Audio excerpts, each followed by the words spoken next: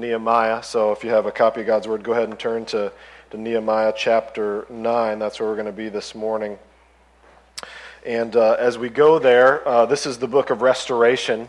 So I just want to give a quick recap because I know it's been a couple weeks. And you may have kind of forgotten where we're at in the story. If you didn't, hey, praise God, then you're just along for the ride. Chapter 1, we see this report and this response. So Nehemiah, his brother, came and told him what was happening in Israel, and his response we see of that. And chapter 2, we see his journey to Judah, to Israel. So he's going to try to rebuild the wall. He's going to try to put things back in order. Nehemiah cares about this, and he wants to serve the Lord. In chapter 3, we see the list of the wall workers.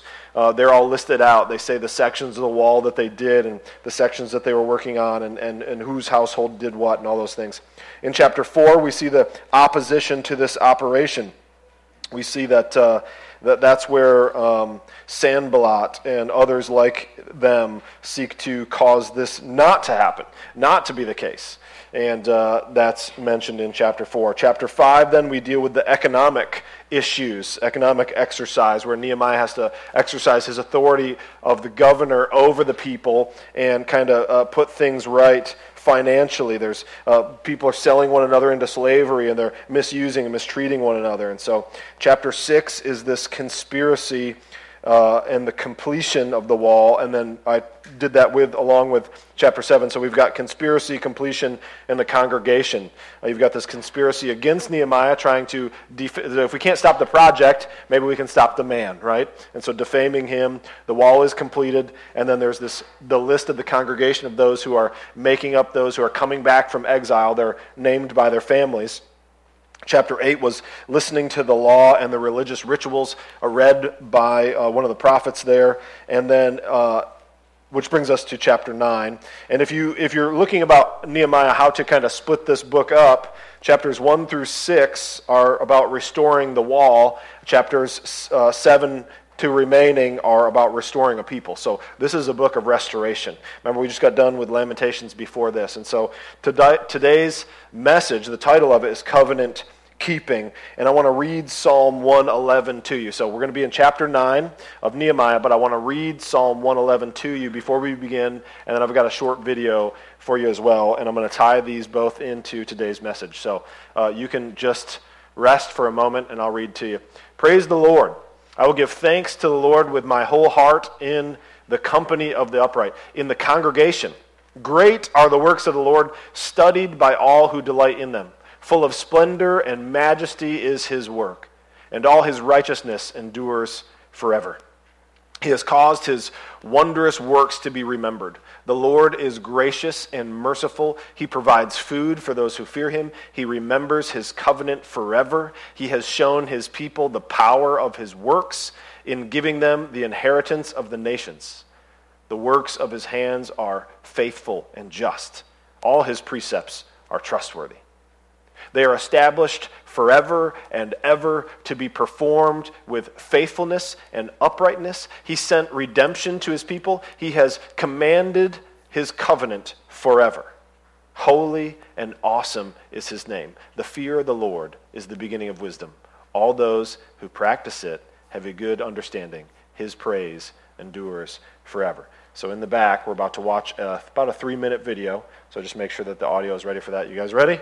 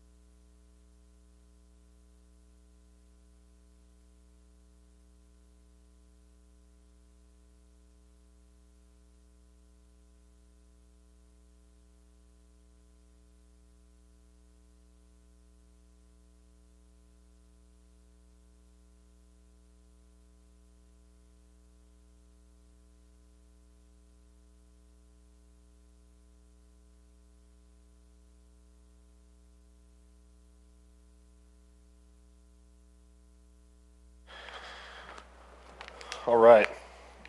So I don't know if you're a Facebooker. If you are, then I wrote this question on there. What do you do with a messed up past? Something like that.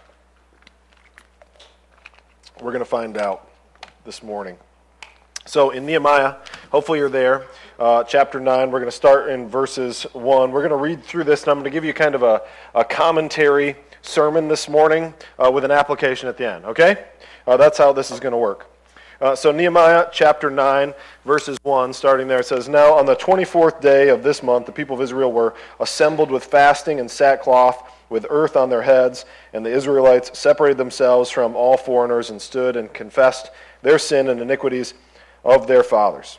They stood up in the place and read from the book of the law of their Lord their God for a quarter of the day. For another quarter of it they made confession and worshiped the Lord their God." First things I want to point out to you is this may strike you as funny if you are remembering what's happened historically so far in the book. So they read from the law. They were commanded, this is chapter 8, they read from the book of the law. They were commanded, hey, don't cry today. This is a day that belongs to the Lord. Go and rejoice and feast and have a good time. And so they went and they did that. And now this says this is 23 days or the later from that time. So this is the 24th day of the month. What happened in between there? Well, what you may not know here is the first day of the 7th month is a holy convocation. This is the festival of trumpets. You can find that in Leviticus 23:24.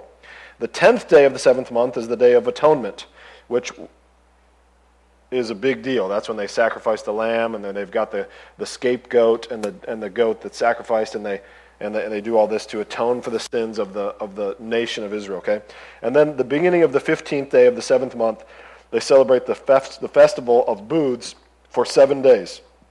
And so I'm going to read this to you. The events of the festival of booths continue to the 22nd day of the 7th month. Then the 8th day of the festival of booths is another holy convocation that would be the 23rd day of the month. And now we see in Nehemiah 9:1 there that this is the 24th day. So here's what happened. They read the book of the law. They were convicted by their sin. The priests who were there said, wait a minute, it is not right for us to act that way right now. Ecclesiastes tell us, right, there's a time for everything. There's a time for rejoicing. There's a time for sadness. They said, this is not the right time for sadness. This is a time for rejoicing, for remembering what God has done. We're going to do that. But you see the hearts of the people were still torn by what they had read, and so now they're coming back in, it says, in sackcloth and ashes, so to speak. They put earth on their heads. It said that they separated themselves from the foreigners. Why did they do that? Because they were confessing the sins and the iniquities of their fathers. Listen, as much as I might want to do it, I can't confess your sin and you can't confess mine. I can't ask for forgiveness for you, nor can you for me. We have to separate ourselves from one another to have time with the Lord. And also, this harkens to the New Testament where it says, what is believers and unbelievers? What kind of relationship can they have with one another? It's oil and water. It's only when we're reborn by the Spirit that we can have fellowship like this. There is something special. I hope you guys know this. You may not experience this as much because we're in American culture, but there is something supernaturally special about the body of believers. And so they separate themselves from the foreigners. They confess their sin, and they stood in their place. They read from the law for most of the day, we see here, for a quarter of the day, and then the other quarter they confessed their sin. And so this was a long church service. This was maybe like one of the first or Old Testament recorded revival services of Scripture. They had one earlier, 24 days earlier when Ezra was reading the book to them in the first place. Remember how it said that they stood and they listened for like 3-4 hours and stuff like that?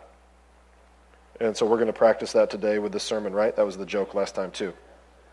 So if you're a note taker, here's your first blanks that you can fill in. Here's the first section that we're going to see. It's going to deal with creation and character of who God is. Okay, so this is the creation and character, of which our brother read some of that this morning to open us up for worship, and so we're going to continue that. So in Nehemiah chapter 9, 5 through 8, then the Levites, and he skipped the name, so I'm going to too, they all stood up there, and they said, stand up and bless the Lord your God from everlasting to everlasting.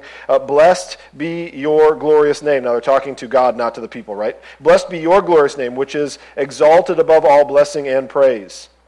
And then verse 6, then, it starts to name his character, and they start also in creation. So we learn some things about God in the text. He is the creator of all things. He's the sustainer of all. You are the Lord, you alone. You have made heaven and the heavens of heavens with all their host, the earth and all that is on it, the seas and all that is in them. You preserve all of them. The host of the heaven worships you. So we're establishing from the beginning, and that's why it's important. That's why your entire worldview, brother or sister in Christ, has to be established in Genesis. You can't wait to establish your Christian worldview in Romans or Corinthians or in Revelation. It's got to be Genesis. And it has to be Genesis through Revelation. We are not allowed to just pick sections out and deal with the things that make us feel good and discard the things that convict us. You are the Lord, you alone. There are no other gods beside him. There are no other ways. It's Jesus or nothing. That's what Scripture says. It says that he has made the heavens, which means he's made you.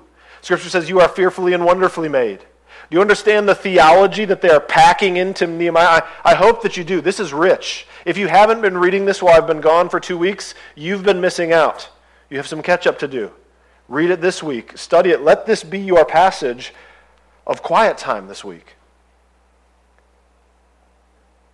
Blessed be your glorious name. It's exalted above everything. You are Lord, you alone. You have made the heavens of heavens, all things. Things that are above, things that are here. It says every host of heaven worships you. So that's, what's that? That's macro God, right? Creator, all-powerful, omnipotent, omnipresent, God of gods, Lord of lords, right? And they go from macro God to micro-focused. Look with me again now at verse 7. You are the Lord, the God who chose Abram. One guy out of an earth full of people.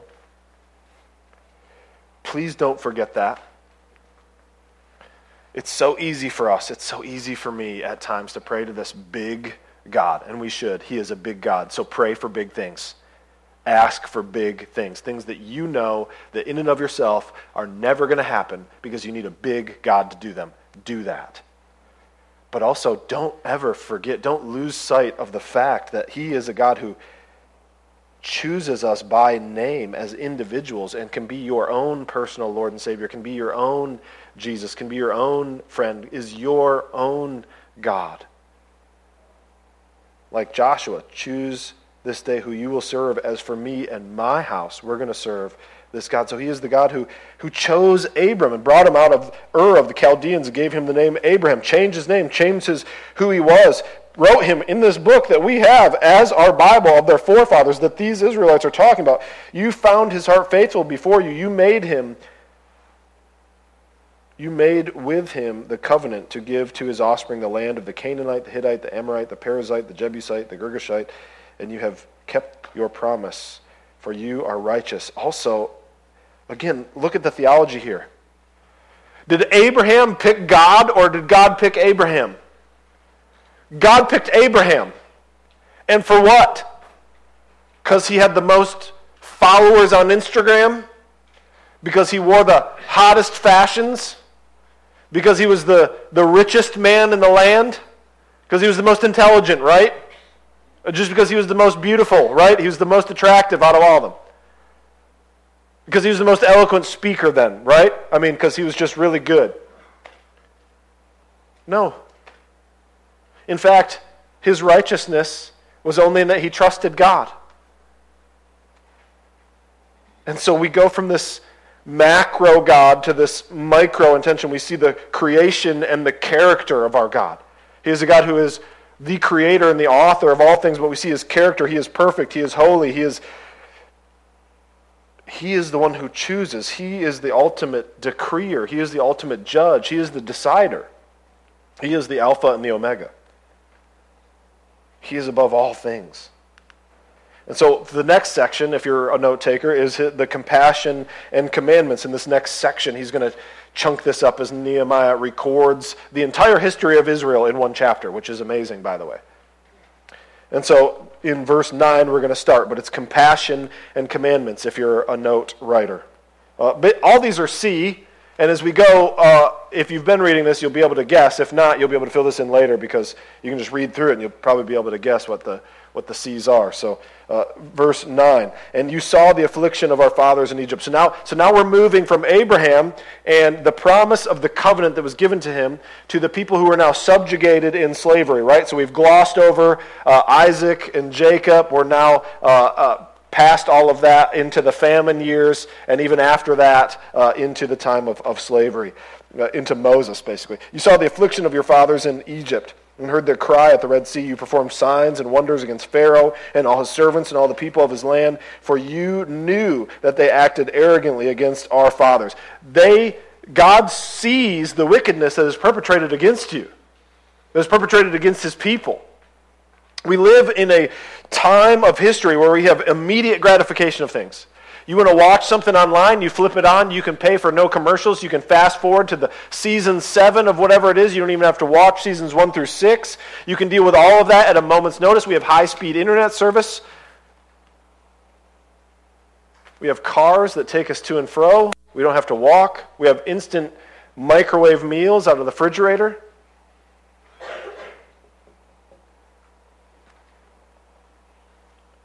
And sometimes we lose sight that God really sees or cares because we're not instantly gratified by deliverance from things. Sometimes you have a thorn in the flesh and you're going to ask 3 times and he's going to say, no, I'm not going to remove it, and your weakness is made strong. He is made strong in your weakness is what I'm saying. And so rest assured, God sees, He hears, and for 400 years they suffered under this. But he says that he knew that they acted arrogantly against the people of God. And you made a name for yourself, as it is to this day.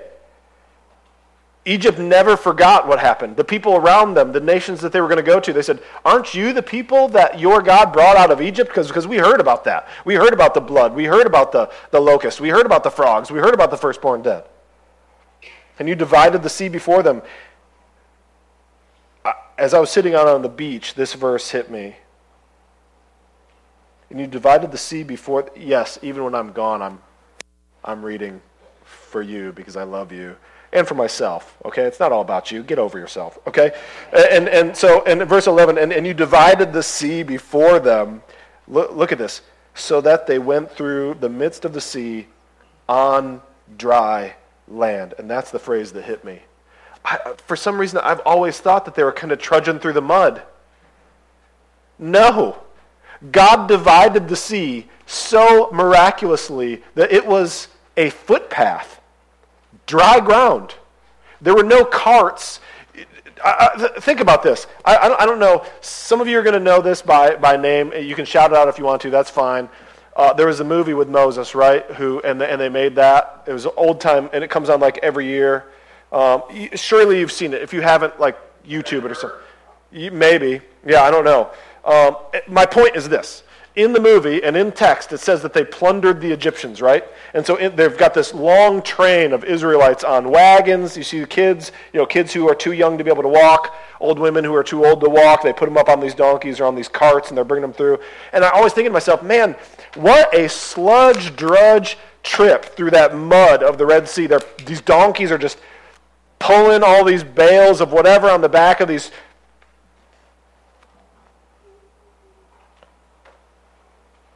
As if on dry land. Amazing. Even H2O molecules obey him. That's what I'm saying. And you cast their pursuers into the depths, as we're just going to continue. We can't dwell on every gem of the text this morning. We don't have the time, but you can throughout the week, and I would encourage you to. So you cast your pursuers in the depths as a stone into the mighty waters.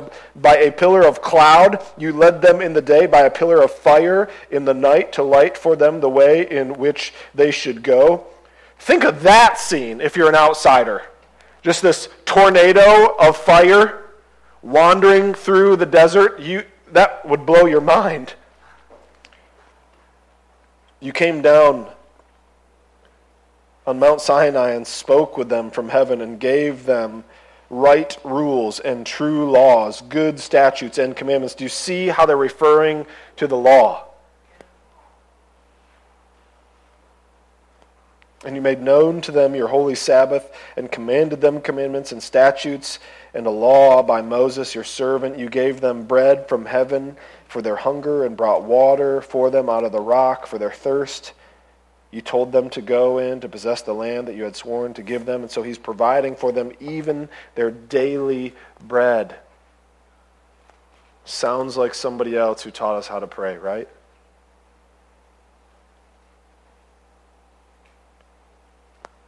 And so, remember how this works? He told them to go in and possess this land, the land that Abraham was given the promise to, right? It says in verse 16, but they and our fathers acted presumptuously and stiffened their neck, and they did not obey your commandments. They refused to obey and were not mindful of the wonders that you performed among them. Verse 16 is the shift in this text as we begin to see their repentance, right? They refused to obey and were not mindful of the wonders that you performed among them. They forgot. They forgot about the dry riverbed. They forgot about the firstborn son. They forgot about the river of blood. They forgot about the pillar of fire and the pillar of smoke. I guess this all just became normal to them, right? Kind of like indoor plumbing and electricity. Forgot about the blessings of God. They stiffened their neck. Again, do you see? So Jesus talks about, put my yoke upon you and learn from me. This is the same kind of verbiage. A stiff-necked creature. You would put the yoke on them, and they wouldn't obey the yoke. They would buck against the goads, so to speak. They refused. And by the way, he says that several times about the people. They're stiff-necked people. They refused to obey and were not mindful of the wonders he performed. They stiffened their neck and appointed a leader to return them into slavery into Egypt. They wanted to go back. You remember that? Can you believe this? But you are a God ready to forgive, gracious and merciful, slow to anger, and abounding in steadfast love, none of which they deserved. And we're only halfway through this. Even when they had made for themselves a golden calf and said, this is your God who brought you up out of Egypt. And they committed great blasphemies. And we don't have little statues, but we create for ourselves our own little idols ourselves, do we not? Things that we'd rather serve rather than God because it's more comfortable. I'd rather serve leisure. I'd rather serve financial security. I'd rather serve even family quality time. I'd rather serve entertainment. I'd rather serve, you fill in the blank for whatever that is for you. We make our own little golden calf that we bow down before because it's more comfortable to worship and serve that God, a little God that we can create and we can control. Not realizing that instead what we're doing is we're raising up for ourselves a leader to bring us back into slavery, into bondage, of which we were freed from in the first place. This is our God who brought us up out and committed these blasphemies. Verse 19, you in your great mercies did not forsake them in the wilderness. The pillar of cloud to lead them in the way did not depart from them by day, nor the pillar of fire by night to light their way, by which they should go. You gave your good spirit to instruct them, and did not withhold your manna from their mouth, and gave them water for their thirst. 40 years you sustained them in the wilderness, and they lacked nothing. Listen to this. This is another one as I'm laying on the beach. Their clothes did not wear out. Their feet did not swell. Can you even imagine? Look, just... Good morning. Everybody ready? We're going to pack up and walk all day. Good night. Hope you sleep well, because guess what tomorrow is? We're packing up to walk all day. Rinse and repeat. Think about how fast your socks alone would wear out. Your soles of your shoes. If you walk enough, you got to buy a new pair of shoes every year, basically. Especially if you got one leg longer than the other, right? Or something funny going on with your hips or something. Next section, if you're a note taker, conquest and consequence. 22 through 31 is this next section we're going to go over. Conquest, consequence. You got it? And you gave them kingdoms and peoples, and allotted to them every corner. Are you hearing this? There was no section of the promised land that they did not get. Not even a corner. And if you remember Ephesians, right? He has made us inheritors of spiritual blessings in the heavenly places. And if that's a promise, will we not receive every single corner? So they took possession of the land. And they named these guys, Sihon, the king of Heshbon, and the land of Og, king of Bashan. And they named these guys because these guys were one of the giants. They talk about him in the Old Testament. His bed was like super big. And it wasn't just because he liked California king size. Like, he was a big dude. We're talking like Goliath big. So you didn't just give them the land, you helped them defeat amazing military might. You multiplied their children as sons of heaven. You brought them into the land. Now, remember, the context of this is after they had built a false god. They had sinned against God. This is when they're 40 years in the wilderness because they didn't want to take the land in the first place. You multiplied their children as stars of heaven. You brought them into the land that you had told their fathers to enter and possess. So the descendants went in and possessed the land, and you subdued before them the inhabitants of the land. The Canaanites gave them into their hand, and their kings and their peoples of the land, that they might do with them as they would. And they captured fortified cities and a rich land. Jericho, right? They took possession of houses full of all good things, cisterns already hewed, vineyards, olive orchards, fruit trees in abundance. They didn't have any work to do.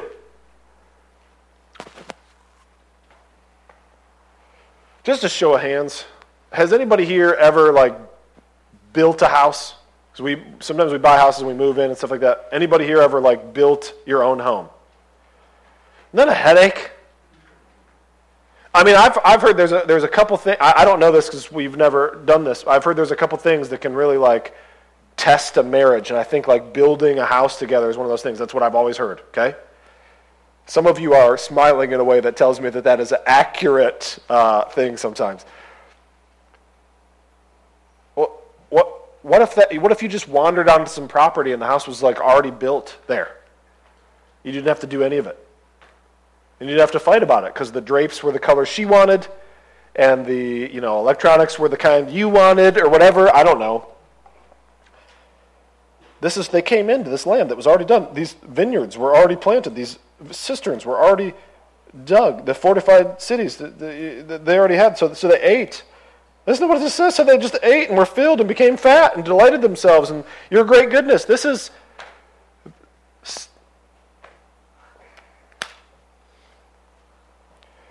Verse 26, here it is again. Nevertheless, they were disobedient and rebelled against you and cast your law behind their back. Listen to that phrase. Nevertheless, even though you'd given them all this stuff, even though you had been faithful upon faithful upon faithful and provided and provided and provided, you kept pushing trash out into the water. You just kept making more trash. Nevertheless, they were disobedient, rebelled against you, cast your law behind their back, killed the prophets who warned them in order to turn them back to you. They committed great blasphemies again. Therefore you gave them into the hand of their enemies, who made them suffer. And in the time of their suffering they cried out to you. You heard them from heaven, and according to your great mercies you gave them saviors who saved them from the hand of their enemies. But after they did evil again before you, and they abandoned them to the hand of their enemies, so that they had dominion over them. Yet when they turned and cried to you, you heard them from heaven, and many times you delivered them according to your mercies. This sounds like my life. Does this not, am I alone? Does this not sound like your life? I smashed my face against the wall. I'm like, ow, that hurts. Somehow I'm delivered. I turn around, smash my face into that wall. I'm like, oh, that hurts too. And then somehow I'm delivered, and guess what happens next? I find another wall.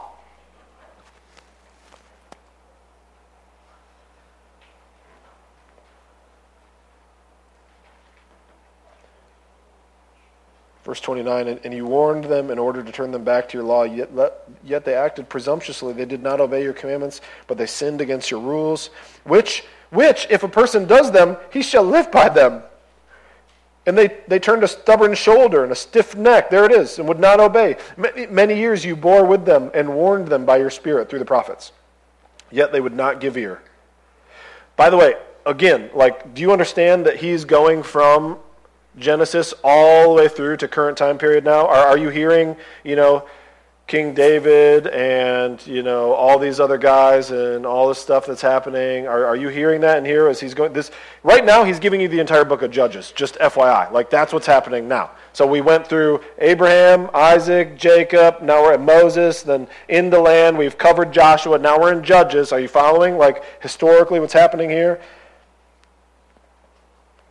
They would not give ear, therefore you gave them into the hand of the peoples of the lands. David was thrown in there too. They don't even mention him by name. 31, nevertheless. So there's a couple of neverthelesses in here. The neverthelesses point us to the people's disobedience and to God's faithfulness. Here's God's faithfulness. Nevertheless, in your great mercies you did not make an end of all of them or forsake them, for you are gracious and merciful God. Next section, if you're a note taker, confession and covenant. 32 through 38, this is the end.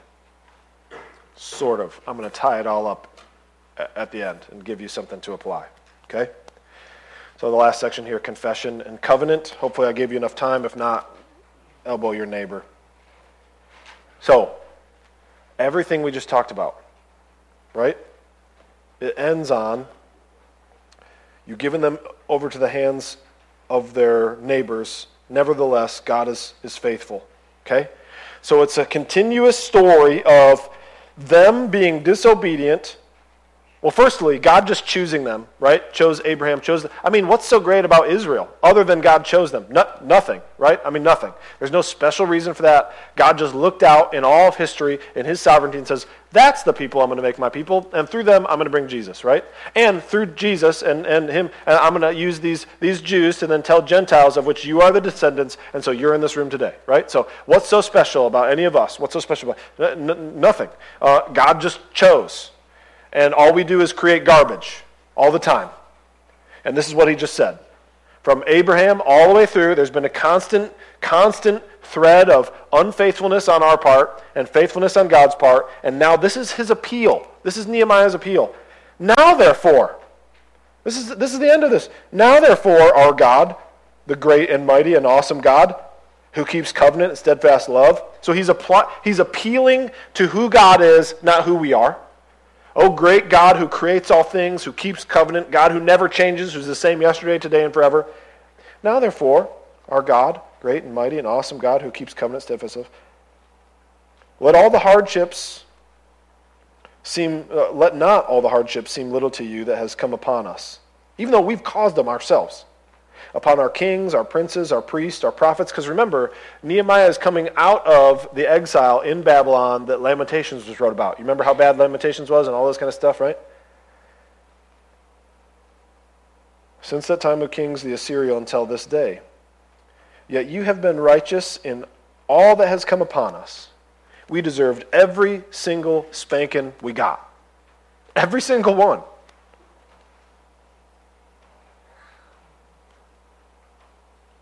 For you have dealt faithfully, and we have acted wickedly. Our kings, our princes, our priests, and our fathers have not kept your law or paid attention to your commandments and your writings that you have given them. Even in their own kingdom, and amid your great goodness that you have given them, and in the large and rich land that you set before them, they did not serve you or turn from their wicked works. Here's what he's saying.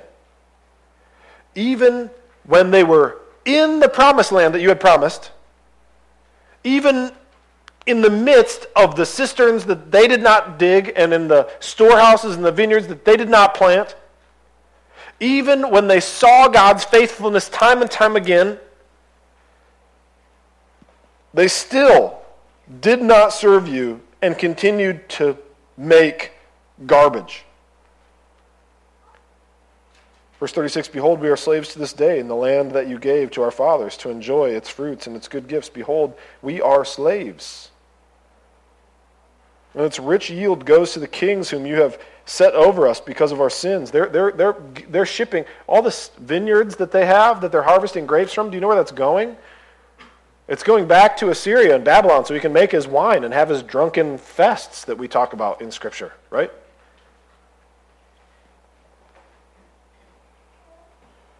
and its rich yield goes to the kings whom you have set us before us because of our sins. They rule over our bodies and over our livestock as they please, and we are in great distress.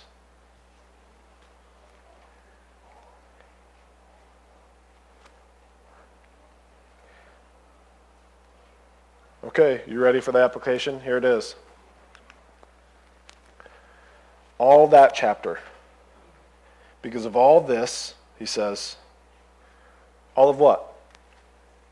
All of our disobedience, all of our trash we've made, we're still going to come to you. Because of all this, we make a firm covenant in writing on a sealed document. Here are the names of our princes, our Levites, and our priests. And then chapter 10, if you want to read ahead, it's going to list all the names of all the people who signed this document. See, the people of God have just rehearsed God's goodness. They have rehearsed their sin. They have rehearsed God's mercy. And now they desire now to turn back to God, to renew their commitment to God, a commitment to repent from sin and to seek to follow His commands. And so they want to make a covenant to keep His covenant. And so the application for this morning is I hope clear, but if it's not, it's this. Our God is a covenant-keeping God in the face of the garbage that we produce. In fact, today ought to be a day for you to either weep over your unfaithfulness to God, and I hope repent, or rejoice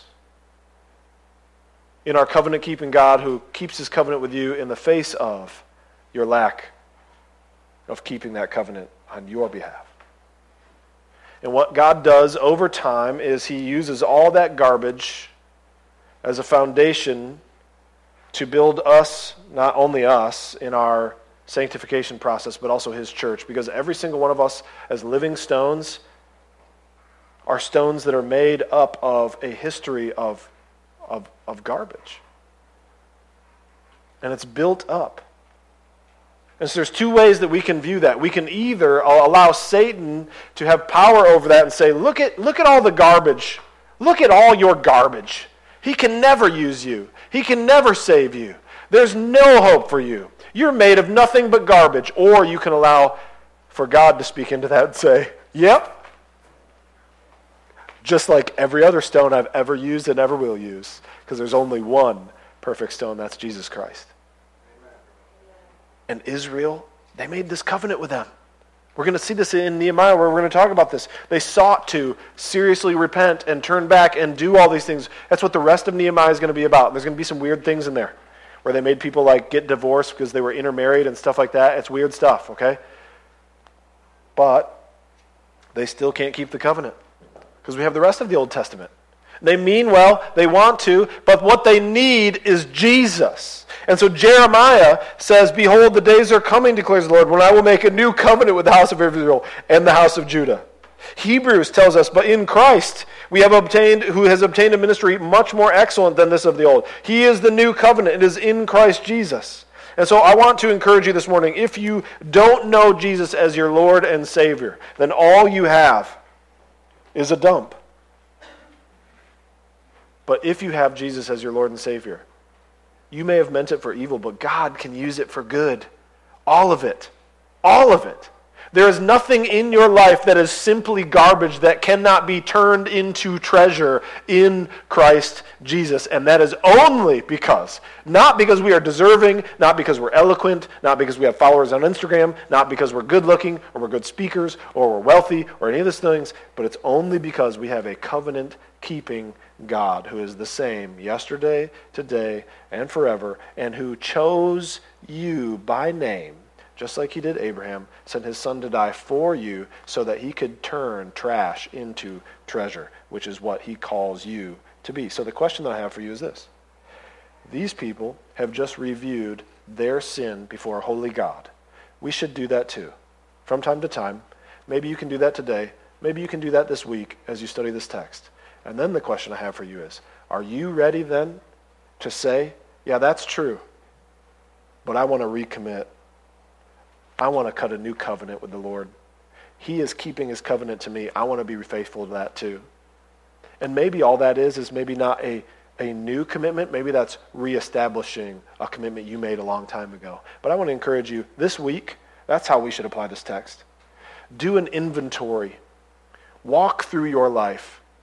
Confess your sin to a holy, merciful, good, righteous, faithful God who keeps covenant.